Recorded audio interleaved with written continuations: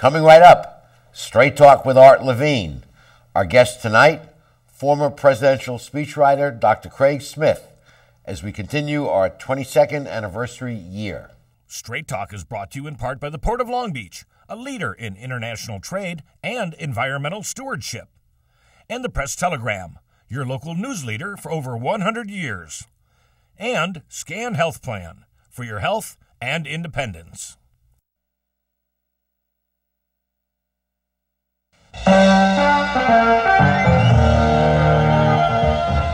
Join us for tonight's edition of Straight Talk.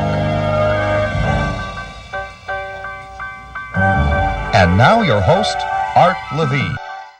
Good evening and welcome to Straight Talk. This is the first show of the 2014 season. We're delighted to have as our guest for the entire show, former presidential speechwriter Dr. Craig Smith. Craig, welcome back to Straight Talk. It's good to be here again, Art.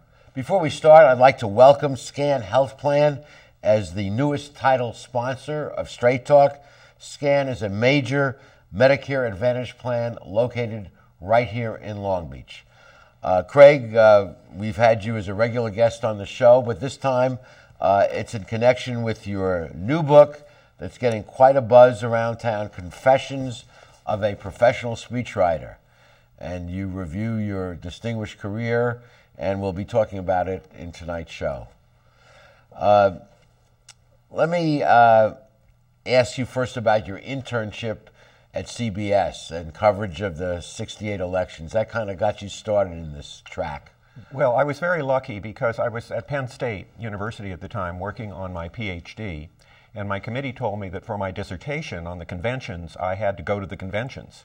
And so I was trying to find a way into the conventions, and CBS had a graduate internship open, and I applied for it, and I got it.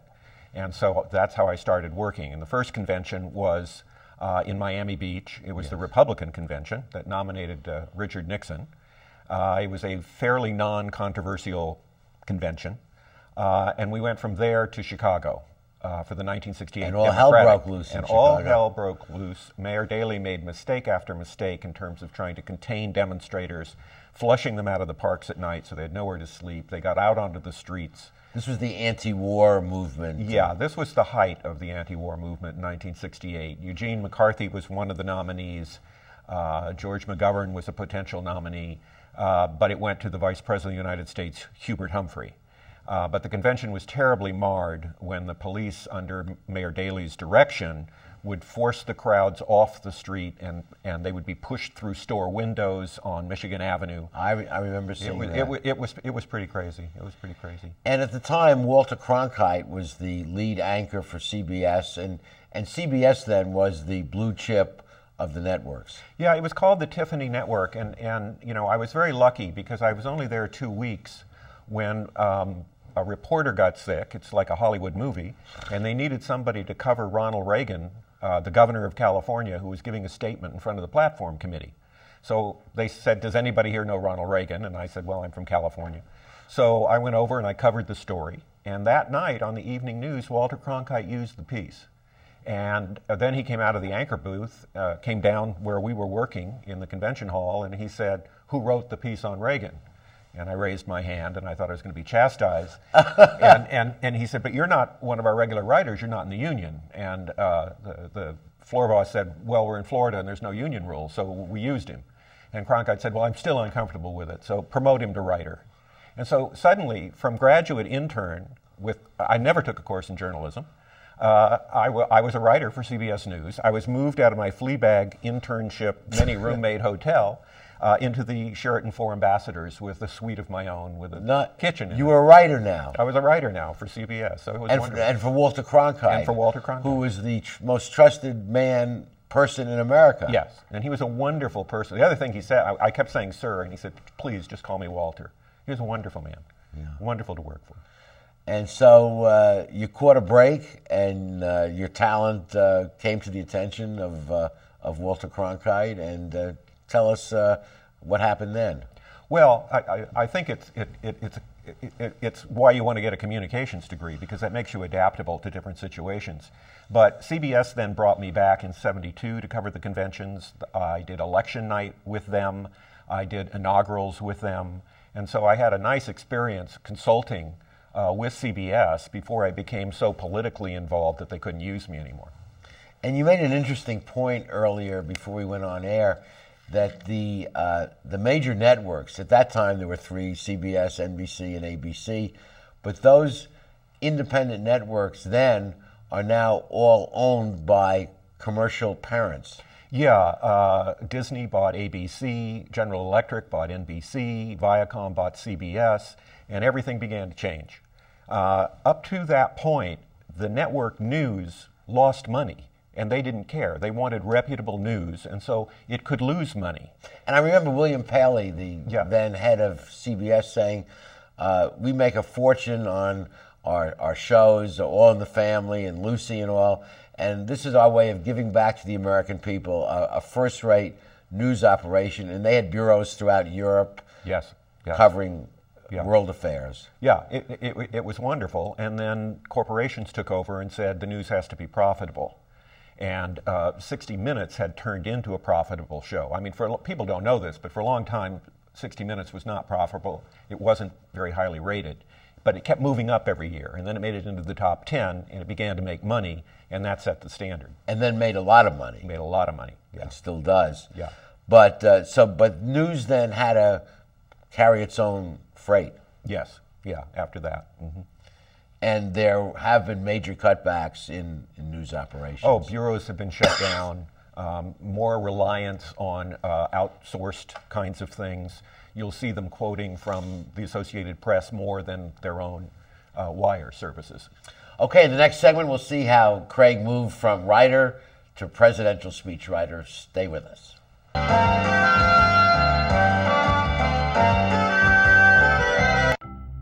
At the Port of Long Beach, we're not only delivering jobs, smart ideas, and forward-thinking environmental initiatives.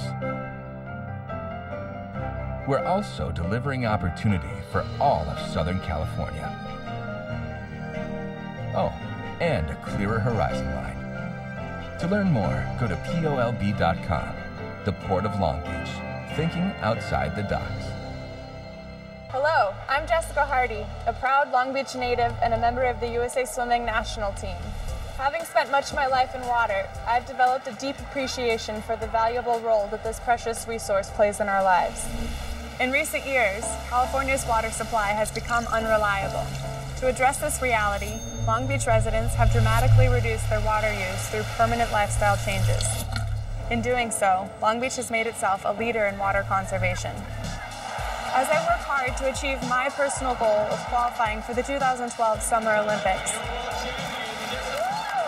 I encourage you to continue your tremendous efforts to use water in smart and responsible ways. So join me and your fellow Long Beach residents in strengthening the water conservation movement. By making small but significant changes in our water use habits, together we can ensure that we have a reliable water supply for many generations to come.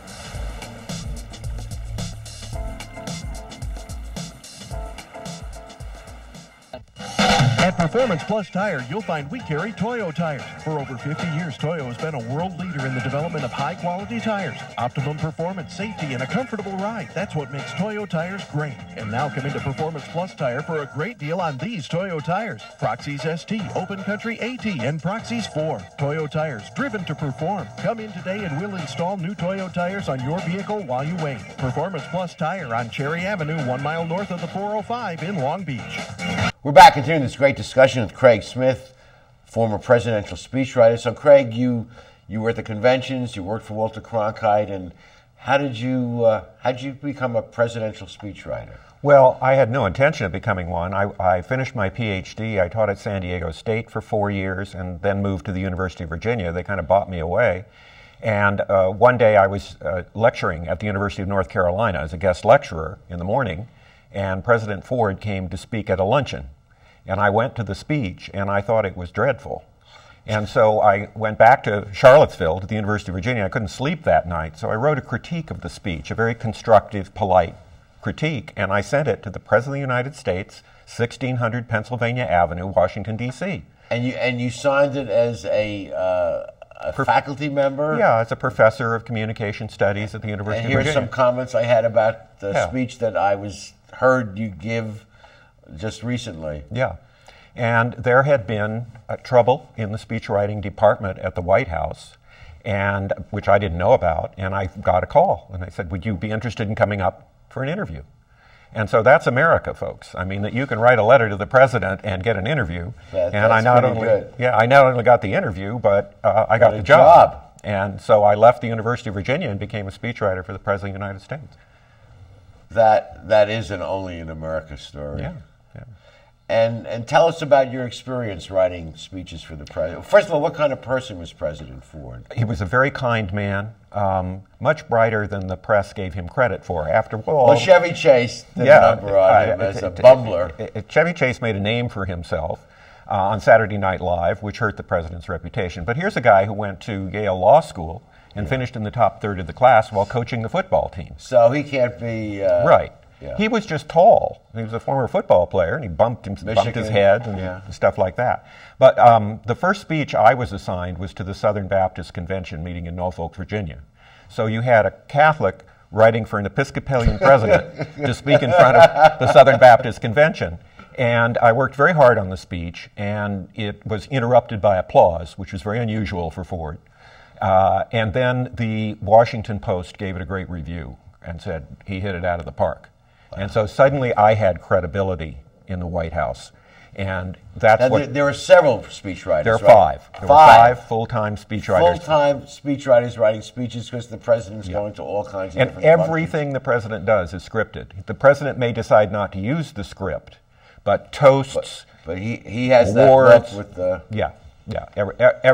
Everything is And do the speechwriters critique each other's work? Or Yes. is there a head speechwriter that filters it? Or how does that work? We did that. There was also a head speechwriter, and he was a counselor to the president, Robert Hartman, a wonderful man who edited behind us or would give it back to us and say, rewrite it because you left this out or put this in. And do you remember a couple of memorable speeches or memorable phrases that stick in your mind that you penned? Well, I wrote during the bicentennial, which was 1976, I wrote the speech that the president gave at Valley Forge. And it talks about the soldiers of Washington coming there in their rag-bound feet and so on and so forth. It was a very dramatic speech. It got very good reviews. That was important. The team of us worked on his acceptance speech at the 1976 Republican convention. We did not know that we had the nomination until the first day of the convention, when we finally counted enough delegates on our side. So it was very dramatic. It was between him and Reagan, I guess. Yeah, that's right. That's right. And the president gave a speech that we had rehearsed in front of live cameras 5 times. So he was smoother than usual. He gave kind of the speech of a lifetime that he needed to. He began that speech by challenging his opponent, Jimmy Carter, to debates. In June, we were 33 points behind Carter. After the bicentennial speeches, we were 15 points behind Carter. After the acceptance speech, we were 5 points behind Carter. And after the first debate, the race was dead even. And then the president made a mistake in the second debate. And it reminded everybody that of was about the Iron Curtain. The Iron Curtain, that the Polish people are not dominated by the Soviet Union. And so we lost a close election. It just struck me that your craft is invisible to the public because it's the president who's speaking. He doesn't say at the end, I want to thank Craig Smith for drafting this speech. So you're behind the scenes. We're behind the scenes, most definitely. And, that's the way it works. You try to maximize the strengths of your client and minimize the weaknesses. I once wrote a speech for Mayor Clark of Long Beach, and he began the speech by saying, I didn't write this speech, Craig Smith did. And so if you don't like any of it, blame him, which had to be one of the most honest moments any politician's ever had. That's adorable. What does it feel like to hear and see the president uttering words that you wrote? Well, I felt like the luckiest person in the world. I had written for Walter Cronkite, and his words went to 20 million people. Now I was writing for the President of the United States, and his words were going to everybody in the country. And so it was a remarkable feeling. It was euphoric to write a speech and then see the president deliver it. What was the attitude vis-a-vis the 5 speechwriters? Is it competitive or is it helpful? Do you affirmatively critique each other's work, or everyone's trying to be the number one of the 5? How does that work? I think there was healthy competition, but one of the things I introduced once I got some clout after that Norfolk speech was to put 2 writers on every speech. And one of the things we tried to do was to make the speech have a consistent Ford style, which was not there before I came. You could tell that somebody different had written this speech compared to speech B.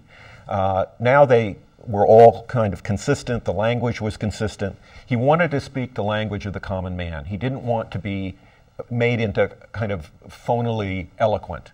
Pedantic. Yeah, exactly. And so with 2 people on a speech, we could catch one another when we made a mistake. So another set of eyes is always good. Oh, yeah. And rewrite. Franklin Roosevelt's major speeches went through 10, 12 drafts. You can see them at Hyde Park, where he marked them up.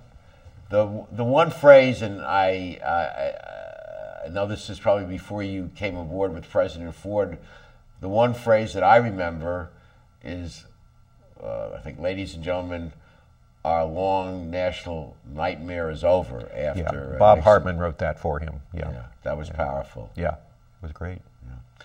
Well, in the next segment, we want to dialogue with Craig about the strengths and weaknesses of the many different famous people he's worked for, and how you adjust the speech to fit their personality. Stay with us.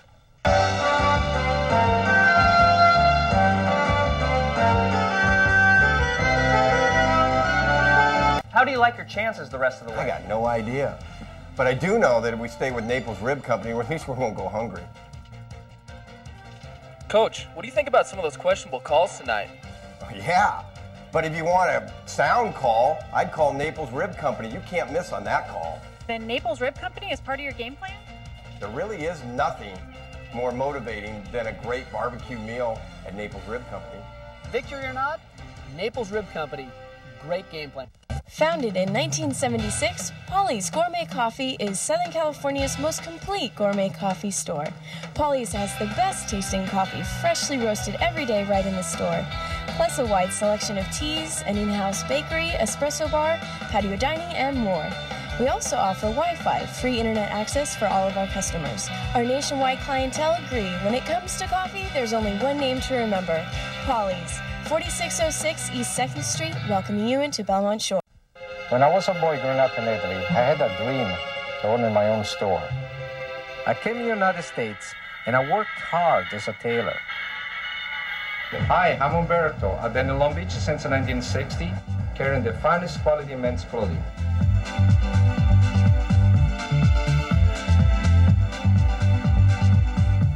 It was a long way away, but styles are just around the corner. Umberto, 2141 Bellflower, Long Beach. We're continuing this great conversation with Craig Smith, a former presidential speechwriter and author of his recently published book, Confessions of a Presidential Speechwriter. Craig, you've said that the art of writing, at least for you, is rewriting. Yes. Would you explain? Well, I think the first time you rewrite a draft, you take out the big mistakes. And that reveals a whole bunch of little mistakes. And you take those out and you see even smaller mistakes. In the modern era, it's hard to get more than 4 or 5 drafts done for a president because of the news cycle so fast. They had a luxury, as I mentioned, with Franklin Roosevelt, where they could do more drafts. But the more you rewrite, the better the speech gets. And the more times the president rehearses delivery, the better.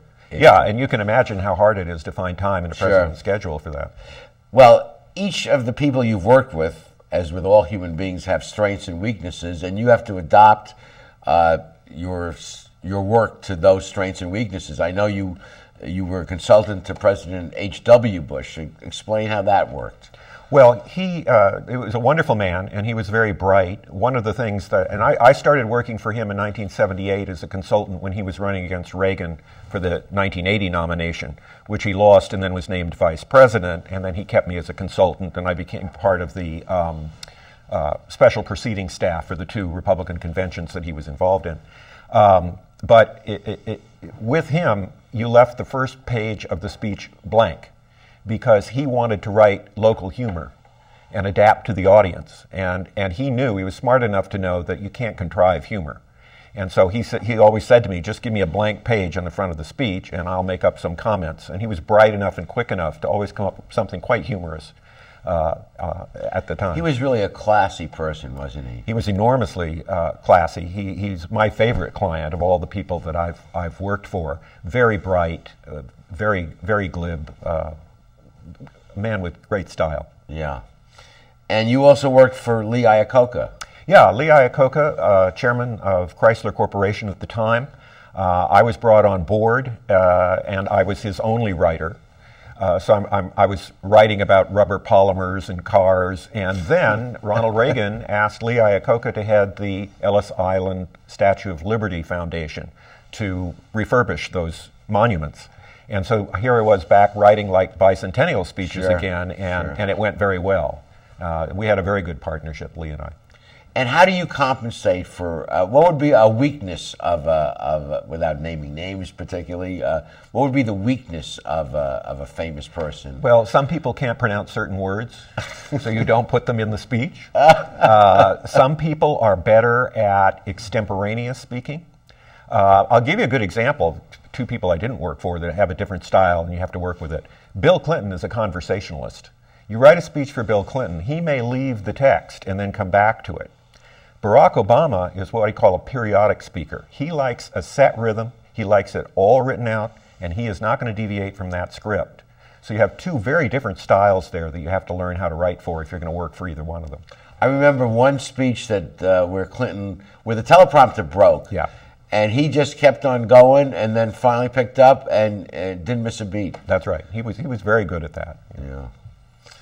Well, your work then led to the creation of the Freedom of Expression Foundation. Explain why that happened and what the foundation did. Well, I'd been working for Lee Iacocca about a year, and I got a call from a senator who said that he was forming the Freedom of Expression Foundation to protect media rights.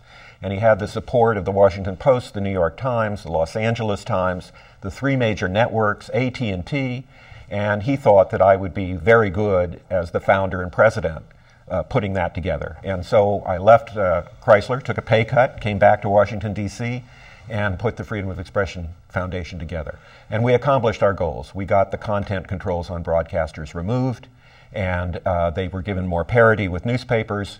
And at that point, I went to the board and I said, do we declare victory and close shop? And they said, well, we like what you're doing. And I said, well, but we want you to continue in the research vein rather than the lobbyist vein. And I said, well, if I'm going to continue in the research vein, I want to bring it to a campus.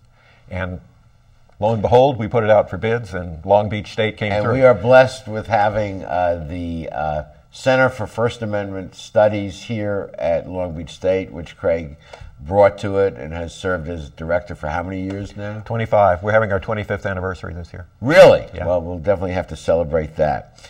Well, Craig Smith, our guest here, believe it or not, has written 18 books. This is the 18th book, which is awesome for any of us, and particularly for those in the academy. 18 books, and Craig, you just mentioned to me that books are like children. You don't have any children of your own, but these are your children. Right. I've been single, and so I haven't had much of a personal life, and so, you know, my books are like my children, and I'm devoted to them. And I'm sure writing we're men, not women, but writing a book must be the equivalent of giving birth to a child. The struggle, the labors. Yeah, and when you see it in print, finally, you have to read it again because it's hard to believe that this is yours. Yeah, and you've gone from your name is on it, so it must be yours. Yeah, and you've gone from all these double-spaced type pages to something that looks nice in print. Yeah. Well, remarkable, and I know. Friends have gone through this and find it very, very powerful. So if you want to learn about the craft of writing, and good writing is all too rare these days, I think you would agree, take a look at Craig's latest book. Okay, we'll be back with the rest of our show after these messages.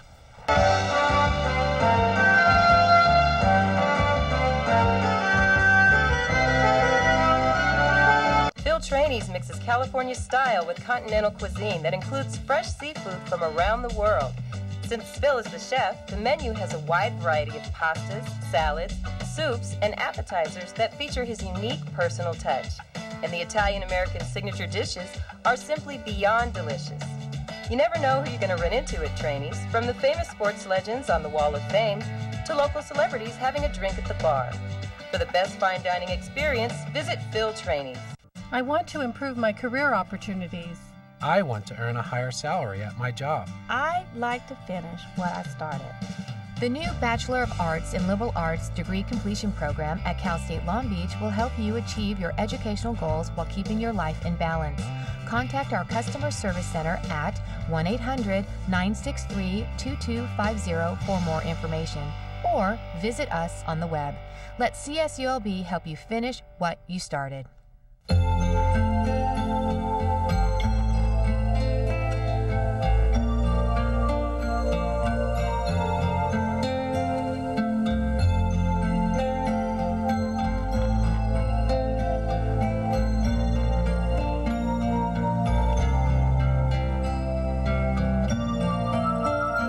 Take care of those who are closest to you, from our family to yours. McCarty's Jewelry, since 1932. I think we're very fortunate to have on our campus here at Long Beach State a faculty member of the caliber of Craig Smith, who's made such an impact on so many students, and through his books, thousands and thousands more.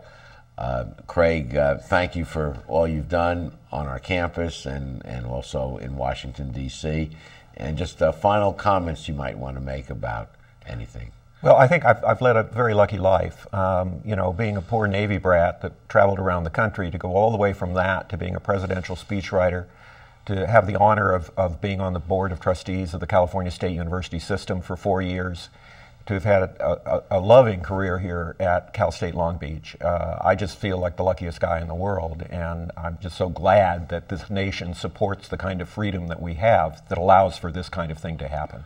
And freedom of speech is such an important liberty enshrined in the Constitution, and although not always perfectly protected, I think most Americans instinctively feel this is such an important freedom. Yeah, our Constitution's the first one to write down. Really? Freedom of expression, yeah. And if you have I've been teaching this for so many years, but dictators cannot tolerate a free press or an independent judiciary. So if you want to maintain your freedoms politically, protect freedom of speech and freedom of the press, and also support an independent judiciary. Absolutely. Those were the dreams of Thomas Jefferson. He said you can't have, democracy doesn't work unless the public's educated. The public isn't educated unless you have a free press and free speech. Yeah. Craig, thank you for joining us. It's good to be back. And thank you for being with us for the first show of 2014. We'll be back next week with another edition of Straight Talk. Good night, everyone. Straight Talk has been brought to you by the Port of Long Beach, the Press Telegram, and Scan Health Plan. And remember, Straight Talk is viewable 24/7 at straighttalktv.com.